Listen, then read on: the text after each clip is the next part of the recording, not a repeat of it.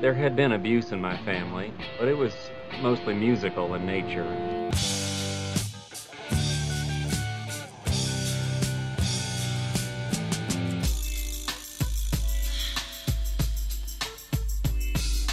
I don't want any of this lover's lament crap.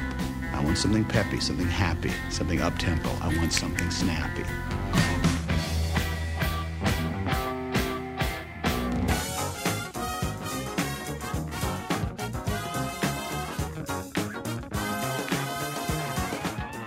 James Murphy of LCD Soundsystem looks more like an auto mechanic than a rock star, but he's managed to get rock fans dancing again.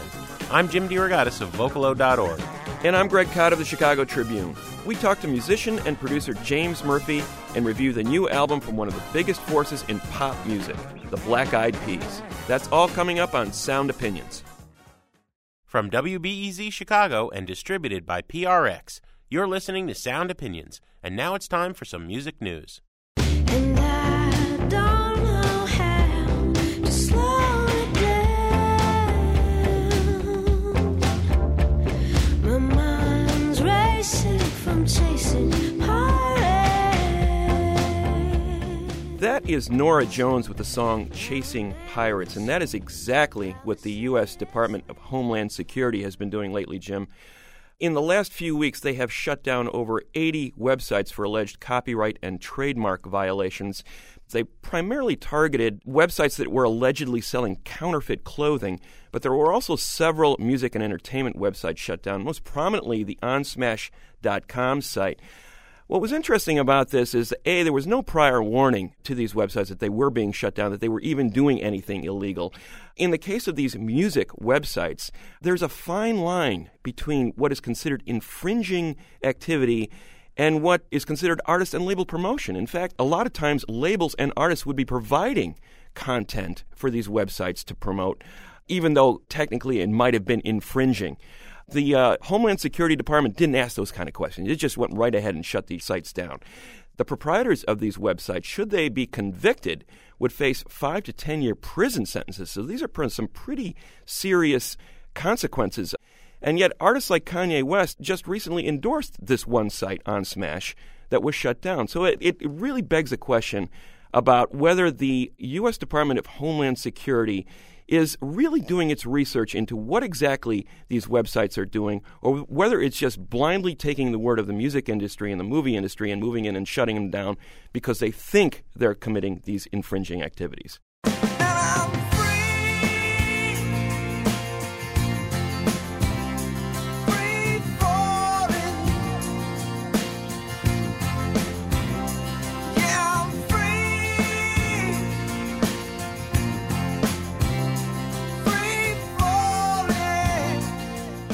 Greg, we're living in a weird world when a website that still gets about 60 million visitors a month is considered a dire failure. I'm talking about MySpace. A couple of years ago, MySpace was all the rage. It was the first really popular social networking site. Today, it seems to be on life support. News Corp, Rupert Murdoch's corporation, bought MySpace in 2005 for $580 million. In the last quarter that ended in September, they lost $156 million for those couple of months alone. The thing seems to be in a tailspin. Obviously, Facebook has far eclipsed it. I heard a statistic today that Facebook gets 1 out of every 4 visitors going anywhere on the net. That's extraordinary.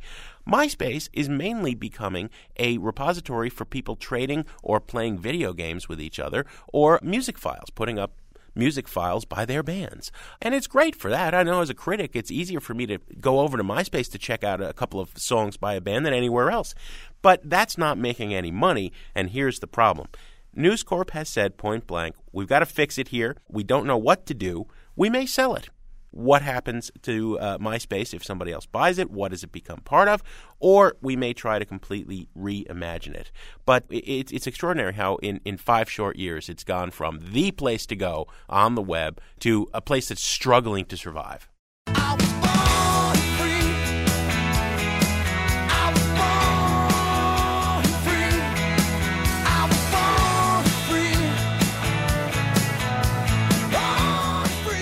That is Robert Ritchie of Detroit, Michigan, Jim, otherwise known as Kid Rock. And he's really ticked off. He just posted an open letter on his website there where he blasted ticket scalpers and the secondary ticket market. He is the latest major artist to come out and speak out against what's going on in that secondary ticket market. He was really ticked off because his big 40th birthday party in January at Ford Field sold out in like 19 minutes. The tickets were going for $49.50 a pop. There was a VIP package as well for $300. But a lot of tickets ended up in the secondary ticket market. Were going for up to $900 for this show. This caused him to go over the top on his website. He directly referenced the secondary ticket market and those ticket scalpers in the following statement. If I could confront each and every one of them face to face, I would, and it would not work out too well for them. I guarantee all of you. I hate them. I feel like someone is beating up a close friend or family member while I'm chained to a chair. Strong words from Mr. Ritchie, but at the same time, he doesn't really offer any kind of solution. He's basically throwing his hands up, saying, neither I nor my management really know how to deal with this problem. I got a few words of advice for Kid Rock. Bands like Nine Inch Nails, the Smashing Pumpkins, Radiohead, numerous bands have addressed this issue. It's a hassle, but there are ways to get around it, or at least mitigate it. They have set up these wristband systems, these ID checks at the door. It creates more of a hassle for their fans in a way to get into the stadium. But if you want to cut down on the number of ticket scalpers that are selling your tickets, there are ways to do it instead of just saying, I don't know what to do. Well, and it starts by going away from the Ticketmaster type systems out there and doing it yourself.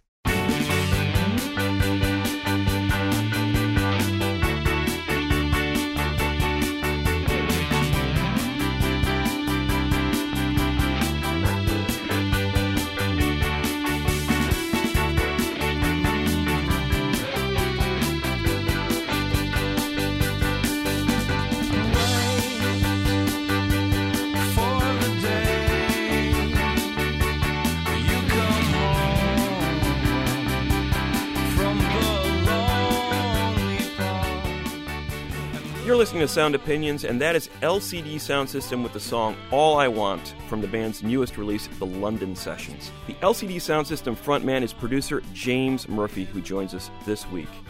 He started out in music as a punk rocker and later became a DJ, producer, and label head. And that label, DFA, or Death From Above, was co-founded by him and Tim Goldsworthy in the late 90s. And you may remember it for some of the artists they had on their roster, the Juan McClain, the Rapture, Hot Chip, a bunch of other progressive dance acts. But the real deal started for Murphy in 2002 when he founded LCD Soundsystem.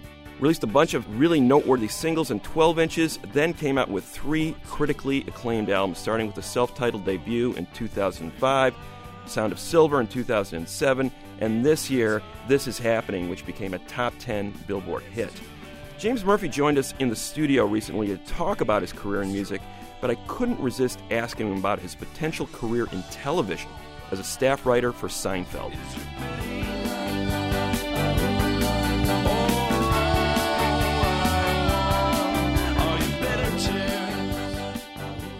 It was a weird, totally coincidental thing. I was in college for writing, and I had a really good friend who had moved to Los Angeles who was getting married. He was also a writer, and he was like my writing mentor. I was going to just go hang out with him like for the week, do pre-wedding bro stuff, I guess. And we went out to lunch one day with his aunt. He called her his aunt, but she's like, well, she's not my aunt, but I was an actor as a kid. My sister's an actor, and there was our agent, and we were having lunch, and she's like, I really got this problem. There's this show, and the guys are from New York, and it's just the producer, and the star are the only writers, and they're out in L.A., and they're really worried about not having a New York feeling anymore, and we need a writer in New York. And my friend Paul's like, well, James is a writer, and he lives in New York. She's like, well, do you have any writing samples? And of course I did, because we were there. I was there with my writer friend, and we were going to edit each other's stuff. So I gave her a bunch of stories that were on the funnier side. Now, I mixed this show up with the Gary Shandling show. And I even said to her, I was like, oh, I love the theme song. I think it's really funny. And she kind of looked at me funny, because the theme song for the Gary Shandling show was like, this is the Gary Shandling show. This is the show the Gary Shandling. It was like, yeah, we had to write a song. Yeah. This is the theme to Gary show. The theme to Gary show. Gary called me up and asked if I would write his theme song. I'm almost halfway finished. How do you like it so far? How do you like the theme to Gary show? Because, which I thought was really funny. And of course, the theme from Seinfeld has no words, and it's just that idiotic slap bass synthesizer sound. So she was very confused. But I mixed it up, and I went home, and I was going to write she sent me some scripts, and I got to, go write a script, and we'll see how it goes. If you get it picked up, and a good amount of money, and we need a staff writer, it'd be a good position. And I'm like, well, I'm in college, and I'm playing guitar, I'm busy. And so I just didn't do it. I did what you go home, and I procrastinated, and I did all that sort of stuff. And then they were going to send me another pile of scripts, and we're like, how's it going? Still waiting. Everybody likes the stories. Maybe just a test script, even a couple scenes would be really great. And I just didn't do it. And then put it all in a box and moved into my parents' house. And all those years, I just thought it was the Gary Shandling show, which had been canceled after a very short run. Yeah. So I was like, whatever. And then when my folks passed away in 2001, and I had to, part of my job as a kid, you go through and you find the stuff that's yours in the basement and you get rid of your trophies and stuff like that. And there's that letter. And I was like, oh, neat. Hey, that's that letter. That lady is Seinfeld. Yeah.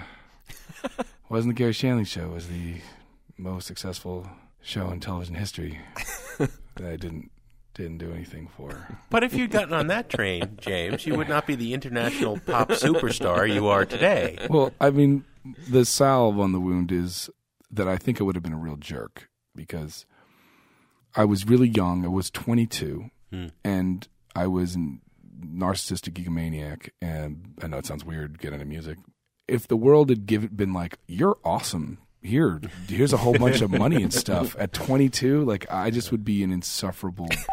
It just would have been telling you that you're good before you figure out that the world really doesn't care and whatever happens is just funny, then it really limits your enjoyment. And I feel like failing consistently through my 20s set me up to be a much happier person later in life. I look now at us as a band, and I'm like, so much about what our band is about not being at a vulnerable age in a lot of ways. It's about being 40. It's about being much older than you're supposed to be in a rock band.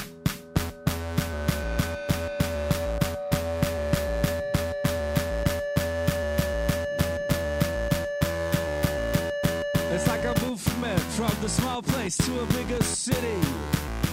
Oh, it's a bigger bag to strap the ego of a little baby.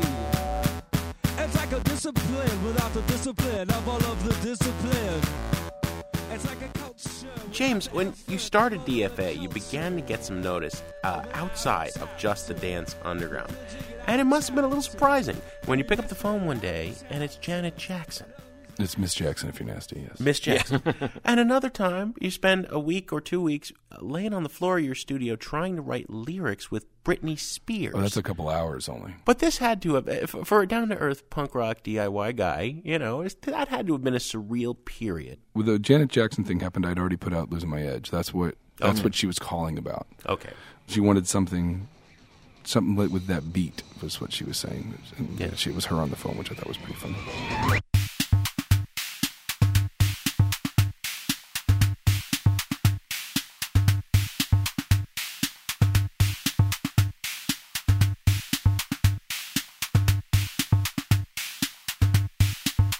Yeah, I'm losing my edge.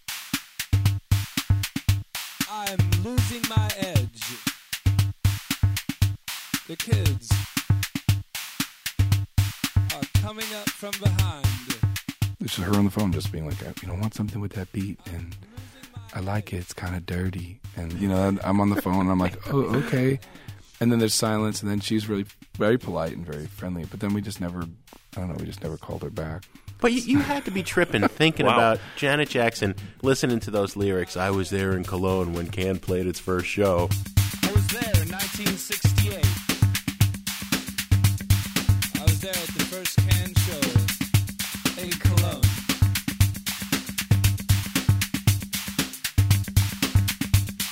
I'm losing my edge. I wasn't so much. I just thought, for me, it was funny. If I was writing a story, it would be a funny thing to happen to the characters.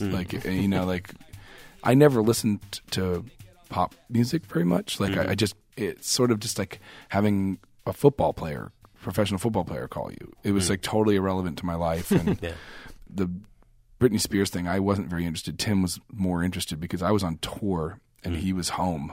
So he was like, well, I'll make some music and we'll go and try and write something. And we spent a day trying to write a song, and she was very professional. What does that mean exactly? She was very, I don't know, I think the people that were like child TV stars and stuff like that, they don't get embarrassed very easily. I think they do deeply, but I think in a way like they'll just get up on a microphone and just sing. Yeah. In a way that I would just be like, can everybody just leave? I need to go think. Like, I can't do these things in front of people, but they've just been tap dancing in front of adults since they were, short bands. Yeah. So it's like it's a very different kind of mentality. Like they can just go do it. Yeah. She was very nice, and we spent a day working, and it just didn't really go anywhere. She went to dinner, never came back, and we never talked again. That's great. That transition, though, has always fascinated me because you were in that indie rock world. You were, guitar, bass, drums. There was a certain set of rules around indie rock and all this stuff. And suddenly you're in this electronic music sphere, which is a lot more wide open in terms of the stuff that it would take on. And it was uncool for an indie rocker to be messing around with synthesizers or keyboards or... Well, I mean, yes and no. I mean, in my bands, we used synthesizers, and and we had never been very accepted in indie rock in a lot of ways, so I was pretty bitter, and I wasn't all that concerned about that stuff anymore. In fact, I'd quit playing music because I found the whole thing so distasteful and so confining.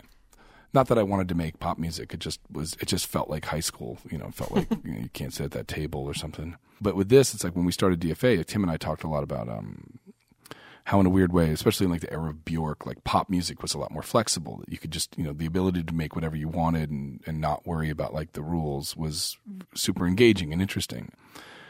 Especially when we started thinking about dance music, it was just a much more interesting way of. Dance music really woke me back up because suddenly.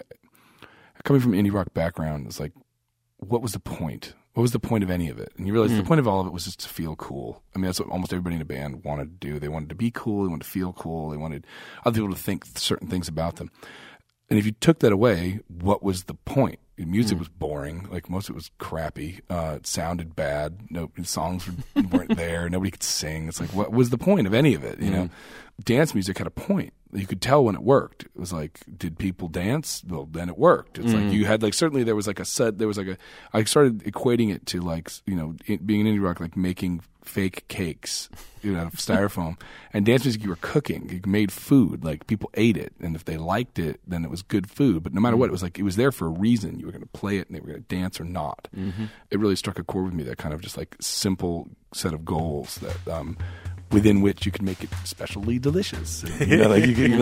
Once there was a point, and the point wasn't art. The point was something else, and then you were free to kind of like do as much weird stuff as you wanted, as long as you did the basic job of making it danceable.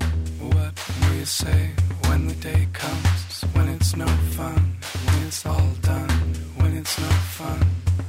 What will you say when the time comes? There's a dry run when it's undone, and it's no one when it's too much love, too much love, too much.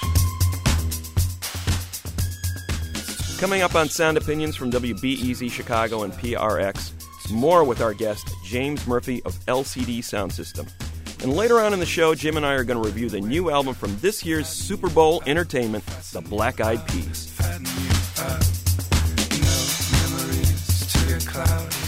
To get cloudy, to when you can't see what you can't see. It's all the same when it's morning, and you're boring, still ignoring everything. No memories to remind you of the old. You're nothing for it. Just keep it up when it's too much love, too much love, too much. When it's too much love, too much love, too much. What do you say when the day comes, when it's no fun, when it's all done, when it's undone? What do you say when the time comes? There's a dry run when it's undone, and it's undone. When it's too much love, too much love, too much.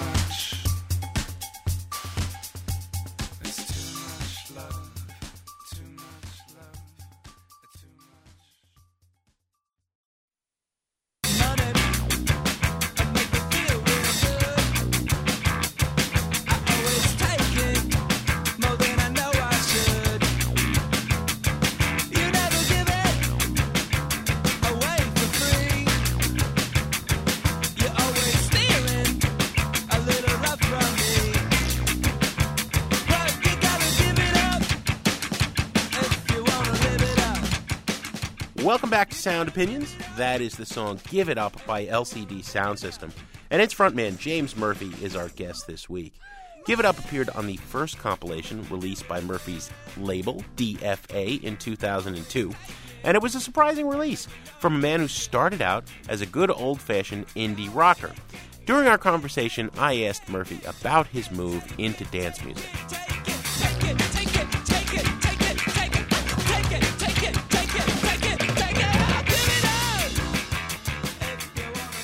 I'd started DJing, and that was really fun. And suddenly, for the first time in my life, I was kind of cool, and I really liked it. I was a very diligent indie rocker and punk rock kid, and I had all these really, I was mad all the time and really controlling, and I had all that side of me that was like still getting really fired up. Plus, I was wasted all the time and DJing all the time, and suddenly I was able to do cool stuff, and then I was like, well, this is what I hate about this. This is what I hate about New York. This is what I hate about dance music. This is what I hate about indie rock. So instead of complaining, Tim and I had this big conversation where we were like, we'd met all these people who were just awful and who were getting away with murder and making terrible music. And we were like, if all these people can do this, and what do? We're just two guys who love music and who complain. That's all we do. We sit and we just... You're like, the guy doesn't know he's talking. That's just a rip off of that, song by the other band that he thinks nobody knows it, but we know. And it was just empty drivel. And I was like, well, why don't we just do what we complain via a vehicle of doing things? Now that means everything, and that was what DFA was supposed to be. It was a group of people that we believed in. It was not. There was no like velvet ropiness. It was like our friends, and that was what mattered. The people that we knew. It was like a personal connection. So our parties were based on if you knew somebody who knew somebody, you could come, and that was it. And it was, cheap or free. And we would play the music that we liked, not like a bunch of junk. And it would be, like we would be fighting against just like DJs that would say things like, well, I like this record because I can play it between this record and that record. I'm like, and you're going to waste 7 minutes of my life with something that you don't care about, but it's like a good glue. It's like mayonnaise between two things that also suck. And what we had this advantage of at the time, which was unusual, we had the advantage of you're going to DJ things that have come out in the last 18 months. I have the history of rock and roll at my disposal. So you're going down. Like, we just were really super confident. And I was like really wasted a lot of times. And I would be at like techno clubs, and I'd be running around like screaming, being like, oh my God, if somebody played Loose by the Stooges right now, this whole place would freak out. Like, you just played Loose full volume right now. Like, people would just pull their head up.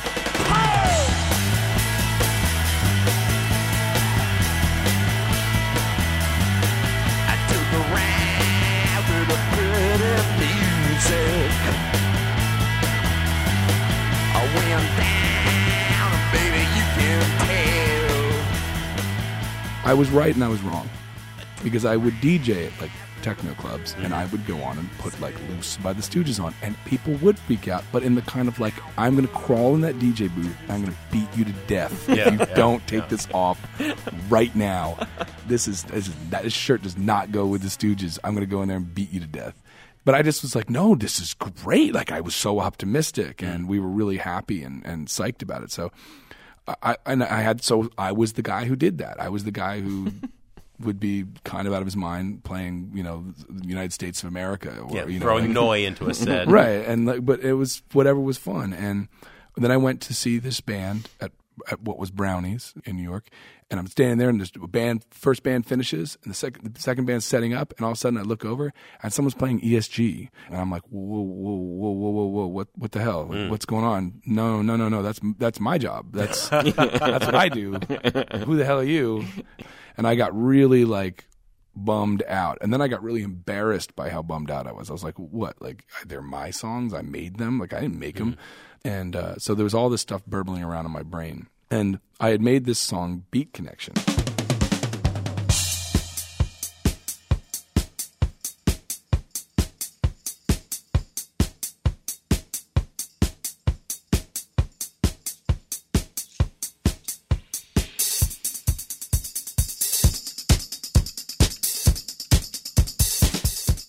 basically the idea, which I just wanted disco drums that were locked to a groove that went on for a really, really long time to DJ. That's all. It's a DJ tool. And I had it, and at the end I put a little song really quickly at the end, just at, last minute. And I was like, well, I need to put this out, so I need another song.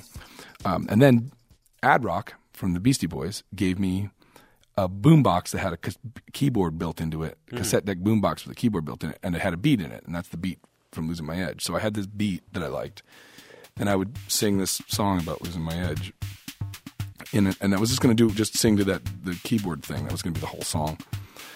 Almost every time I made a song, it was that I have embarrassment about owning a studio and not making music. To a certain degree, I was like, I should go downstairs and just do something. I do have a studio. So I hooked it up, and I set up a drum set, and I just played the drums and sang the song at the same time. Like, just made it up. Like, didn't write any lyrics down. But because it was so fertile of I kept going back and forth about how I felt about it, that the song kind of wrote itself. Like, it would be like, one minute I'd be like, oh, I hate those people. And then the other minute I'm like, oh, I'm an idiot. I'm full of it. And the only thing I wrote was the list of bands at the end, which I realized later was like an amulet, like waving like a magic amulet to protect me. Like, no, you don't understand. I went to Tim and I was like, I need a list of bands. They're good, but more importantly, that are cool. And he's like, well, what do you mean? It's like, this is embarrassing. I'm like, yes, it is embarrassing. What I want is, if you're like the ultimate like internet music snob and you want to show that you know a lot about a lot of things, I want a list of bands, and you have to have a couple of pop ones to show that you're not just underground. We made, I made this list, and I was like, what about this? What about this one? What about this one? This one? So the list is just to be yelling. At the end, you just run out of arguments, so you start yelling things. The Human League, the Normal, Lou Reed, Scott Walker, Monk, Niagara, Division, Lion,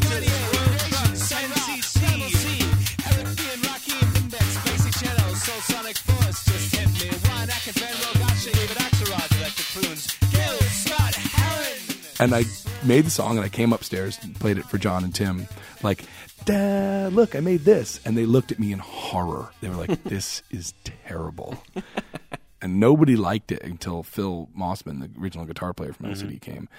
And he was just laughing. And like he's like, this is brilliant. Like, this is exactly, because Phil was older than me, and he was like, this is exactly, exactly how I feel. Well, if you sat down to come up with a plan to press every rock critic in the universe's buttons, you couldn't have been more spot on with what you were doing. Yeah, and as we all know, that's the way you make millions, right? I didn't say that. It's a recipe for success. So, well, Losing My Edge comes out, followed a while later by Daft Punk is Playing in My House. So you just got to ask, when have you heard from Daft Punk? Have you heard from any of those musical legends name-checked in Losing My Edge? Well, I mean, those have got to be satisfying. I've met the Daft Punk guys. I really like Daft Punk, but my feelings about them are a lot more peerish than, say, like, Gil Scott Heron or Can. Yeah, there's a different relationship with Suicide. But the Daft Punk thing was just, for me, they were just such a good example of something just fun. Got a bus and a trailer at my house, I'll show you the ropes, kid, show you the ropes. I bought 15 cases for my house. All the furniture is in the garage. And for Daft Punk to play in my house, it was just like, I got really sad, and I missed all these raves. I was talking to my friends. I was like, I never did any of that stuff. But I was like, but I used to play punk house shows, which were awesome. And Daft Punk never did any of that. And then I thought about this guy. It would be a guy that used to throw punk shows in Ohio. How awesome it would be if he had just saved up all his money. They called Daft Punk up, called their management, and they were like, well, it's going to be this much money. He was like, all right. So he saved up for years and then just booked them without ever really getting into the specs of it. And then they show up, and it's a house party. I thought that would have been really funny. Like, they're just there, like, well, where do we play? It was like, just down here by the washing machine. It's going to be great. Yeah. Because that's what we used to do. We'd play by the washing machine. Yeah, the beer's in the sink. But I also like the idea that, and I desperately, when we were talking about shooting a video for it, I contacted them, and I really just wanted to do it. I wanted to make a documentary. I wanted to go to one of the punk houses I used to play at and have a show and invite kids and put a PA together and just film it and have them do it, and they couldn't. Or maybe they just were like, I don't know how this LCD is going to be, so maybe see how this pans out before we commit. But they were very polite about it.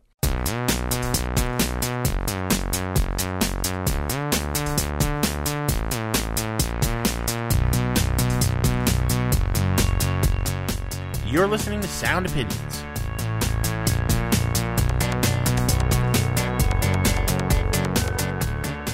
The first record was amazing. I remember in particular that song Tribulations. We wore that out for about a year. And that is just like this proto-disco song.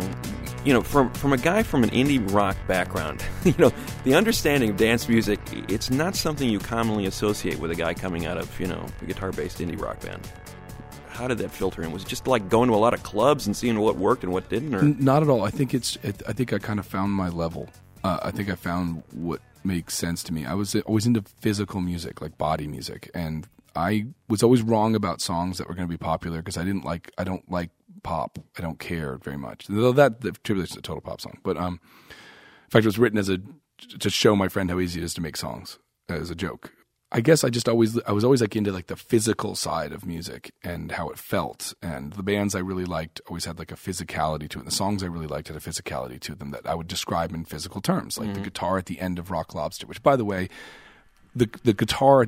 The second half of Rock Lobster will take on anything on Entertainment. That's by great. Gang of Four. It's ripping guitar.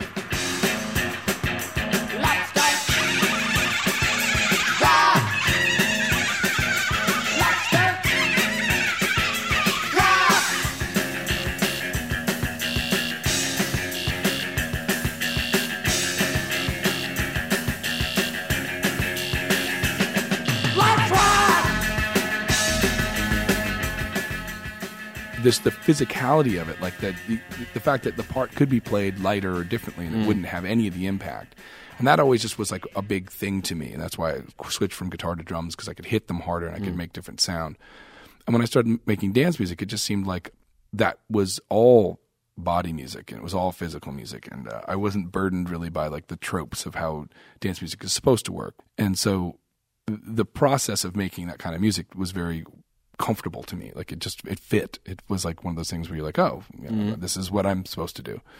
And Tribulations was literally just doing everything at once. Like I had a synthesizer that was playing a pattern. I had drums, a drum machine, and I had a guitar and I had a microphone. And I didn't have a part and I didn't have a guitar part. I didn't have any vocals. And that was how the song came out, like, just like in an afternoon. It's amazing how powerful that stuff can be. Like how every track in the world, the drum goes away. Yeah. And then you wait. And then, lo and behold, it comes back. Yeah. Of course it comes back. It's like, no, stop being surprised. But it's really approaching dance music with a punk rock attitude. You find yourself on Capitol. I never thought that we'd see a second LCD Soundsystem record. And yet, 2 years later, Sound of Silver comes. And, songwriting is even more sophisticated in some ways, but lovably stupid in others. I mean that in the very best sense of the word. Thinking of a song like North American Scum. I don't know, where to begin. We are North Americans, and for those of you who still think we're from England, we're not, no. We've been on planes and on trains till we think we might die. Far from North America, where the buildings are old, and you might have lots of mimes. That was a really telling song to me because in a lot of ways it was not making fun of North Americans very much. It was partially making fun of the relationship between the U.S. and Canada, which I love, which is one of my all-time favorite relationships. The weirdest. It's so weird because like I love how little Americans know about Canadians and like how funny Canadians can be about Americans, and it's just like how like all the comedians are Canadian because they're just standing on the edge of the table being like, really? Yeah. Really? But also like I really like how Canadians can be like really, oh no, I'm Canadian. That's we're not American. Like can be very, but then if they like an American thing, we're like, well, we're North American. We're all it's all one thing really. It's kind of just we're just Canadian American doesn't really matter. Like if it's something they like or a band or something, they kind of like can choose when to be your brother. Sure. Mm-hmm. And I also just was like, I didn't realize how little Europeans realized that Americans were insecure. Granted, the world thinks they know this place largely because we export so much media. And they'll be like, you don't know anything about my country, but I know everything about your country. And I'm like, you don't know. You actually don't. It's like, of course, usually the people that are like, you guys are a bunch of idiots. And like, what's your favorite? I like Basquiat. It's like, okay, take it easy. So it was just a song about like the perception, and and it being a very weird time to be an American traveling. Well, you do that both sides of the coin thing really well. New York, I love you, but you're bringing me down. You know, I mean, there's that love-hate relationship. Well, it's a love song to a place that you occasionally hate. Well, of course. Well, you don't love anything if you don't hate it a little.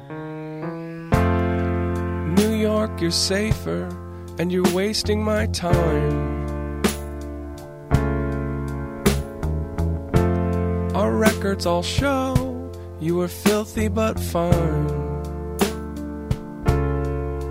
But they shuttered your stores when you opened the doors to the cops who were bored once they'd run out of crime. I don't like people who complain about New York constantly. Like, I don't like my New York friends who are like, oh, it used to be so much better. Like, shut up. It's like, I used to come here in the 80s. You get knifed. It wasn't better. There were things that were awesome about it, granted. It was cool that rent was way cheaper. Part of the reason rent was cheaper is because you would be stabbed. But the thing that I loved about this record, too, is that beyond the sort of the satire and the element of humor that was part of it, I don't know, correct me if I'm wrong, there was a vulnerability that you were letting the world see in this record that wasn't there earlier on. I mean, I'm thinking about All My Friends, Someone Great. Those kind of songs have a power to them that I think resonates with people. Like when you play All My Friends, that's the moment in the show, as far as I'm concerned. That is Born to Run. That is like, that's one of those songs that like, people don't get tired of hearing that song. For me, Losing My Edge is in a lot of ways, a really, really sad song. And I always feel like, this is going to sound really pretentious, but whatever, I'm old. I feel like I'm working on one thing all the time, working on the same thing, whether it's throwing a party or DJing or running the label or working on designs or working on songs for the band or figuring out how we play live, figuring out what the posters are like. I'm working on one gesture. And if you were making a biography of an inanimate object, and these were all chapters, that's sort of like how I feel about it. There are sadder chapters that seem, but it's all part. You all know what's going to happen. The person's going to be born, they're going to live, they're going to die. That's what happens. And that's why I think of records as like communication devices. Like when the record's done, I just don't know what they are for a long, long time because I just need to see how people react to them. Like I didn't know how people were going to react to All My Friends. I was a little embarrassed of it because I felt it was so melodic.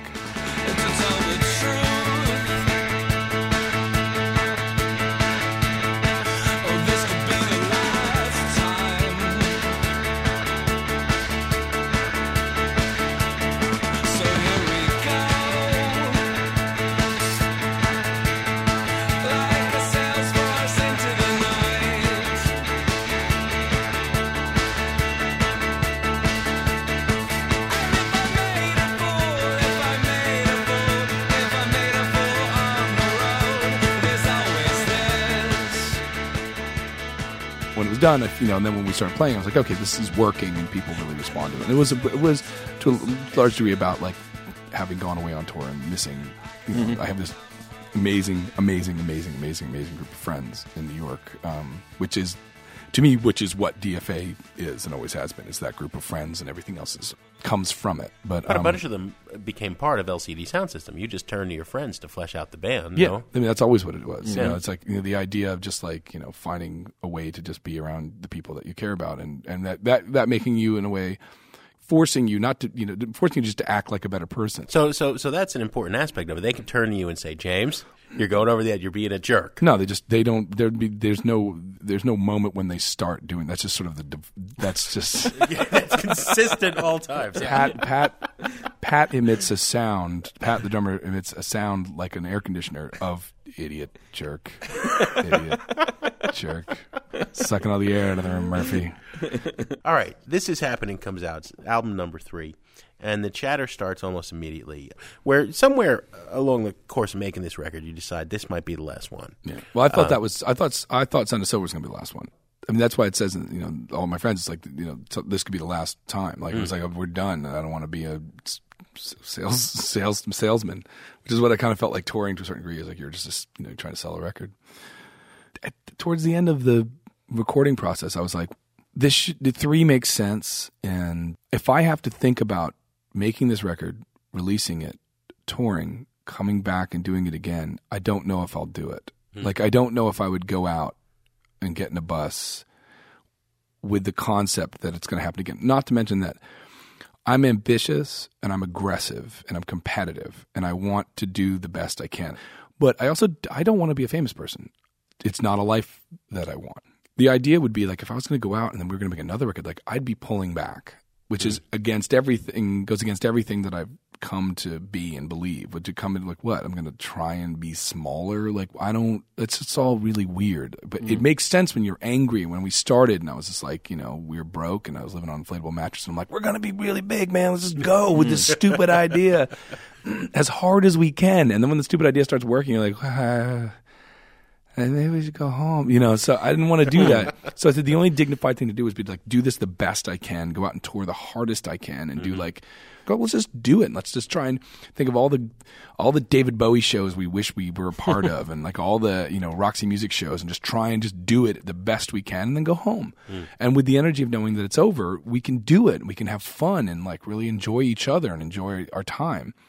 Also, we did the thing where I made the record myself alone. The first singles, I made them in my basement, essentially, was where I lived. Then the record, I went to a farm. Then the second record, we got a little more introspective. And the third record, I rented a mansion in Los Angeles, and everybody was a jackass. So I wanted the full arc of a humiliating rock and roll career. Yeah. Well, now, what I've come to kind of believe is going to happen is this was the last of LCD Soundsystem being a professional rock band. Making albums and going on tour and doing all that kind of stuff, singles and videos and things like that. It's the end of that. Because the freedom that I had in the life that created the band was huge. I was like, why don't I try this? It was like an idiotic idea. I'm going to go do it. And then I suddenly had a career. That's missing from my life just because of time. Like, to do this job in a dignified manner takes up almost all my time. So I just I want to stop that. Don't want to become another band. I'll probably make more music, but just maybe make 12 inches and maybe make an EP or maybe make another album at some point, but not with any intention of going to play it live and not with any intention of trying to be a part of the world in that way, because I still want to make records that I'm proud of and I still want to make music, but I want to have a life and I promised myself I'd kind of be done when I was 40, and lo and behold, I'm 40. But you always look like you're having a blast. I do have fun, but I also have a great time DJing, and I also have a great time gardening, but nobody sees it. Like, it's like I have a great time reading. Look, this is America. If you kind of keep doing the same thing as a band over and over, people will come see you. Like, it's in England. If you keep doing the same thing, people will throw sticks at you, and you have to change constantly, and you have to make suddenly like a harp record or something to be like current. But here, it's like if you just keep slogging away. Like, if the Replacements were playing tomorrow and they sounded like they did on Let It Be, they'd be huge. They'd be huge. It's just like if you just keep going, it works. So it's like, it's not a mystery. I get it. Like, I make another record if it doesn't suck, we're fine. But that's just not that engaging at this point. And what's farther down the road for that is not that engaging. Like, be more famous or be sadder or go country? I don't know. It's like none of that stuff is awesome to me. But making records is still awesome. So I'll find a way to do it that doesn't involve me getting on a pre-designed treadmill.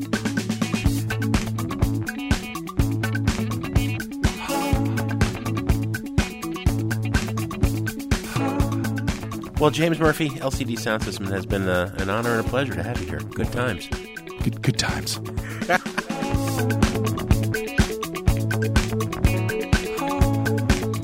To comment on our conversation with James Murphy or anything in the rock world, call 888-859-1800 and we'll put it on the air. Next up, Jim and I review the new album by hip-hop hitmakers The Black Eyed Peas. That's in a minute on Sound Opinions from WBEZ Chicago and PRX. Everything, no, everything was never the deal.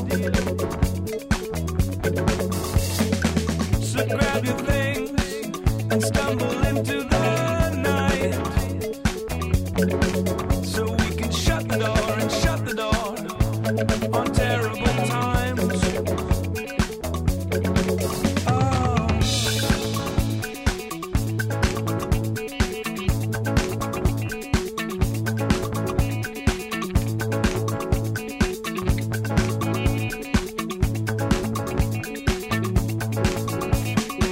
Yeah, do it right and head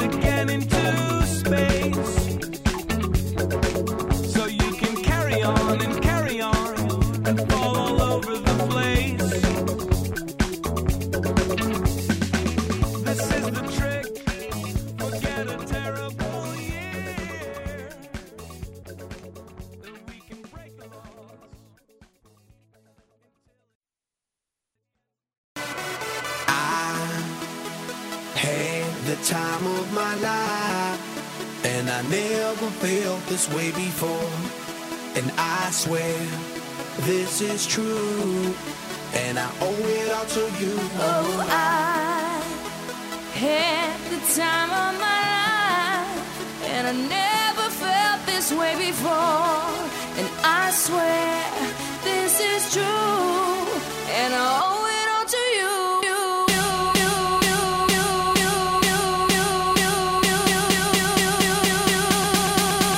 Dirty bit. Welcome back to Sound Opinions, and that is the ubiquitous Black Eyed Peas with the ubiquitous song The Time Dirty Bit from their 6th studio album, The Beginning. Wow, where to begin with this group? Two stories really here. The Black Eyed Peas started out as a underground hip-hop trio out of the West Coast in the 90s, headed up by will.i.am. Kind of a West Coast equivalent of A Tribe Called Quest. I think they were sort of pursuing that same kind of cool, jazzy vibe. That wasn't selling a whole lot of records, though. Band completely retooled in the early part of the 21st century with the addition of the singer Fergie, Stacey Ann Ferguson. She added a whole new dimension to the band. She's obviously had a very successful solo career as well. But Black Eyed Peas really took off with what can only be described as some huge novelty singles. And I might add, some of Jim DeRogatis' favorite music of the last decade when it comes to pop, Jim. Hope I'm not misrepresenting you there. No, that would be correct. But My Humps, Let's Get It Started, I Got a Feeling, Boom Boom Pow, huge hits. The last album, The End, came out last year, sold 11 million copies. This quartet is now one of the biggest pop groups in the world, so big, in fact, that they have broken the string of baby boomer halftime entertainers at the Super Bowl. Yes, they will be the headliners at next year's Super Bowl. So here we go. One of the biggest groups in the world right now, the Black Eyed Peas, out with their 6th album, The Beginning. Let's play a track from it before we review it. It's called XOXOXO from the Black Eyed Peas on Sound Opinions. Hey girl, you know you special. Wanna jump through the phone, give you beso. I wanna hold you tight, never let go. Cause your love's like magic, presto. Girl, let's tangle up like a pretzel. Kama Sutra, loving baby, let's go. Girl, I put you in a trance like Tiesto. But I ain't talking about techno. Girl, you stole my heart like a klepto. Butterflies in my tummy need Pepto. Bismo, baby, give me more sex though. It's your pleasure like I'm Gecko. Girl, will I stop loving you? Heck no. Honestly, I think you got me in a heck show. When I'm with you, it's all perfecto. And when I'm leaving, you hit me with that text and you talking about the XO. That XO. Hit me with the XO. That XO. Baby, everywhere I go, I'm not alone. You let me know you're on my phone. You're in my dreams. You're on my screen. You send me X and O's. X and O's. And kisses, hugs and kisses, hugs and kisses, X and O's. Hugs and kisses, hugs and kisses, hugs and kisses, X and O's.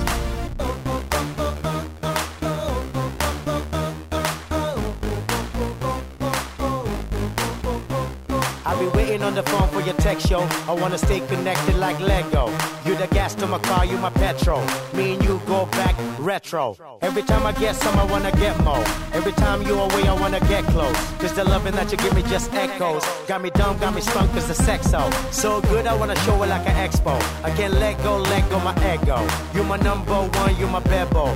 You the only one for me cause I said so. Girl, you want my heart, you didn't meddle. Cause now I ain't looking for the next, yo. When I'm with you, it's all perfecto. And when I go, I'll be waiting for your text. I'll be missing your XO. That XO. I ain't talking about techno, one of the lines in that song, XOXOXO, by the Black Eyed Peas from The Beginning. XOXO, of course, being the way you sign all your emails to me, Mr. Kai. I do appreciate that friendliness. All right, yes, I have said on the record that I truly enjoy the Black Eyed Peas. They are a cartoon band, Greg. They are the monkeys of the new millennium. They are supremely silly. There is zero originality, but there are myriad hooks, and you just had to enjoy that string of hits, which you name-checked earlier. will.i.am? The guy has delivered, especially on those last couple of records, Elefunk and the END. Great stuff. in terms of mindless pop pleasure, and there's none of it on the beginning. It is paining me to say this. I am ripping out my heart. They have gone in this direction, the beginning being a new beginning, a fresh start. The last was the end. This is the beginning. We're going somewhere new. Where they're going is in towards more techno stuff. But how that jibes with that sample we heard in the Time Dirty Bit, biting a song from Dirty Dancing, biting KC and the Sunshine Band. This is the best you can do, Will. I mean, at least in the past, there was a little bit more imagination, a little bit more stretching, a lot more Fergie. Fergie, I think, is holding it all up for the next Duchess solo album, and she's not giving her all here. She's not being a team player. This has none of the stuff I love about the Black Eyed Peas. I'm not even going to say burn it. I got to say this is a trash it record. If we did the Turkey Shoot recently, this would have been an album I expected good things from, and it truly broke my heart. Well, I'm glad you finally saw the light about this group, because I've never really gotten the appeal. Where I think it does work is in those big outdoor settings through the big speaker systems, and you got a madly dancing crowd. You sort of turn off your brain and have a good time. Okay, so therefore, maybe they are the perfect halftime entertainment for the Super Bowl. I don't know. But, in terms of the actual musical content, this is the kind of stuff that gives sampling a bad name. I remember the criticism that MC Hammer and Puff Daddy endured in the 90s for ripping off whole swaths of really popular songs and then just turning them just a little bit into hip-hop tunes. And people said, well, that sampling medium is really dumb, Well, will.i.am is doing the same thing. I mean, it's embarrassing for the great hip-hop innovators who have used sampling as a really creative tool, from Public Enemy to Girl Talk, to have to endure a hack like will.i.am, because that is exactly what this guy is. What's even more debilitating for Black Eyed Peas fans is the lack of hooks. One thing will.i.am used to be able to deliver is hooks, hooks, hooks. This album has very few, with the exception of that lead track that we played, the blatant thievery of the I've Had the Time of My Life hook. There are none on this record. And lastly, great point about Stacey Ferguson, Fergie. She's disappeared. As you said, is the solo record the next thing? Because she barely is on this record, and they need her more than ever now. This is absolutely a trash it record. Much as it pains me, that would be a double trash it for the latest from the Black Eyed Peas. What do we have on the show next week, Greg? Jim, we're going to play a lot of good music next week, I guarantee you. We have our top albums of 2010. Greg, as always, we have some thank yous to say on the way out. James Murphy of LCD Soundsystem was recorded by Mary Gaffney. And if we describe our team in terms of which of the Black Eyed Peas they would be, our intern Julia Mullen-Gordon would be Apple D. App. Producer Robin Lynn, she would be Fergie the Duchess. Jason Saldana, our other producer, he is will.i.am. And Tori Southside Malatia, our executive producer and fearless leader, he's Taboo.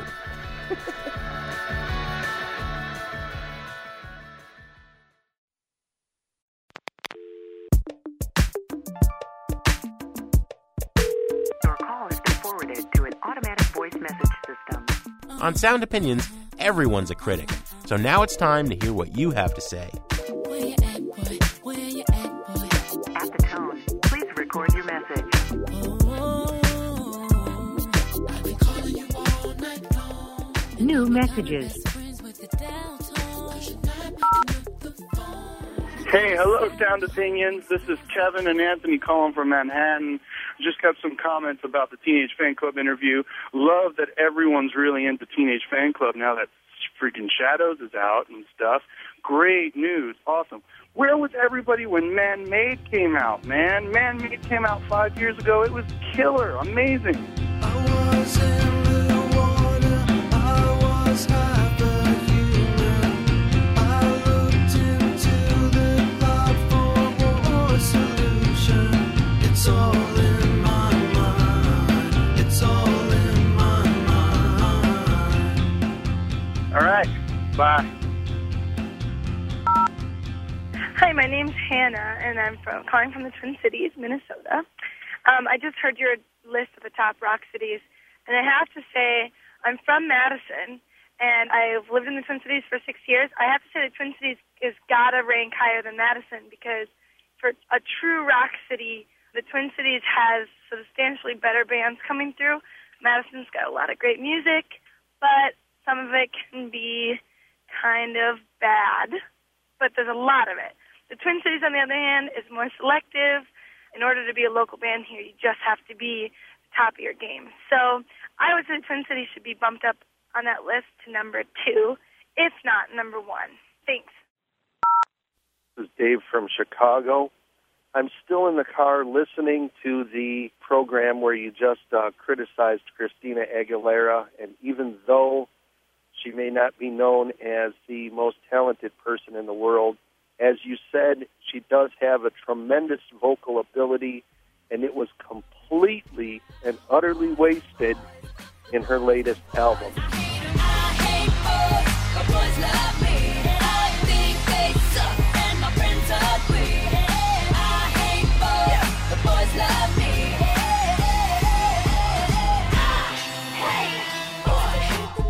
Unbelievable waste of talent. It seems to me that with the hey, hey, hey, that she seems to be recycling, and her new songs that sound just like redos of the topic of Vogue. Seems like she's trying to pattern herself after Madonna. So thanks for the show. I couldn't agree with you more. Have a great day. Hey, Jim and Greg. This is Brendan O'Grady. I'm calling from Austin, Texas. And I just got done listening to your review of the new Bruce Springsteen compilation, the Darkness on the Edge of Town outtakes, The Promise. And putting aside the fact that I kind of like Bruce Springsteen and I like the Ramones, I got to say I think Jim was kind of way off on this. Jim said that the Ramones would hate that record, but right around the same time, didn't Joey Ramone come to Bruce Springsteen asking for a song for the Ramones to play? That song was Hungry Heart, and it got put onto The River, which was Springsteen's album right after Darkness on the Edge of Town. Everybody's got a hungry heart. Everybody's got a hungry heart. Lay down your money and you play your part. Everybody's got a hungry heart. You got to remember that right around the same time, the Ramones were going into the studio to work with Phil Spector on the underrated, I think, classic End of the Century. So I think that's exactly the kind of music that the Ramones were loving and would love in Bruce Springsteen. That Springsteen reminded guys like Joey Ramone of the music they loved by people like Phil Spector. So I just wanted to say that for all the problems you might have with Bruce Springsteen, don't bring the fact that the Ramones wouldn't like him into the picture. Thanks a lot, guys, for doing a really good show. Bye.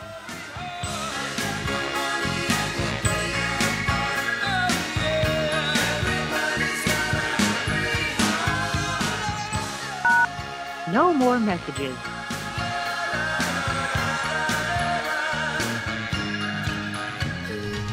To share your opinions on Sound Opinions, call 888-859-1800. We'll be back next week on Sound Opinions from WBEZ Chicago and distributed by PRX.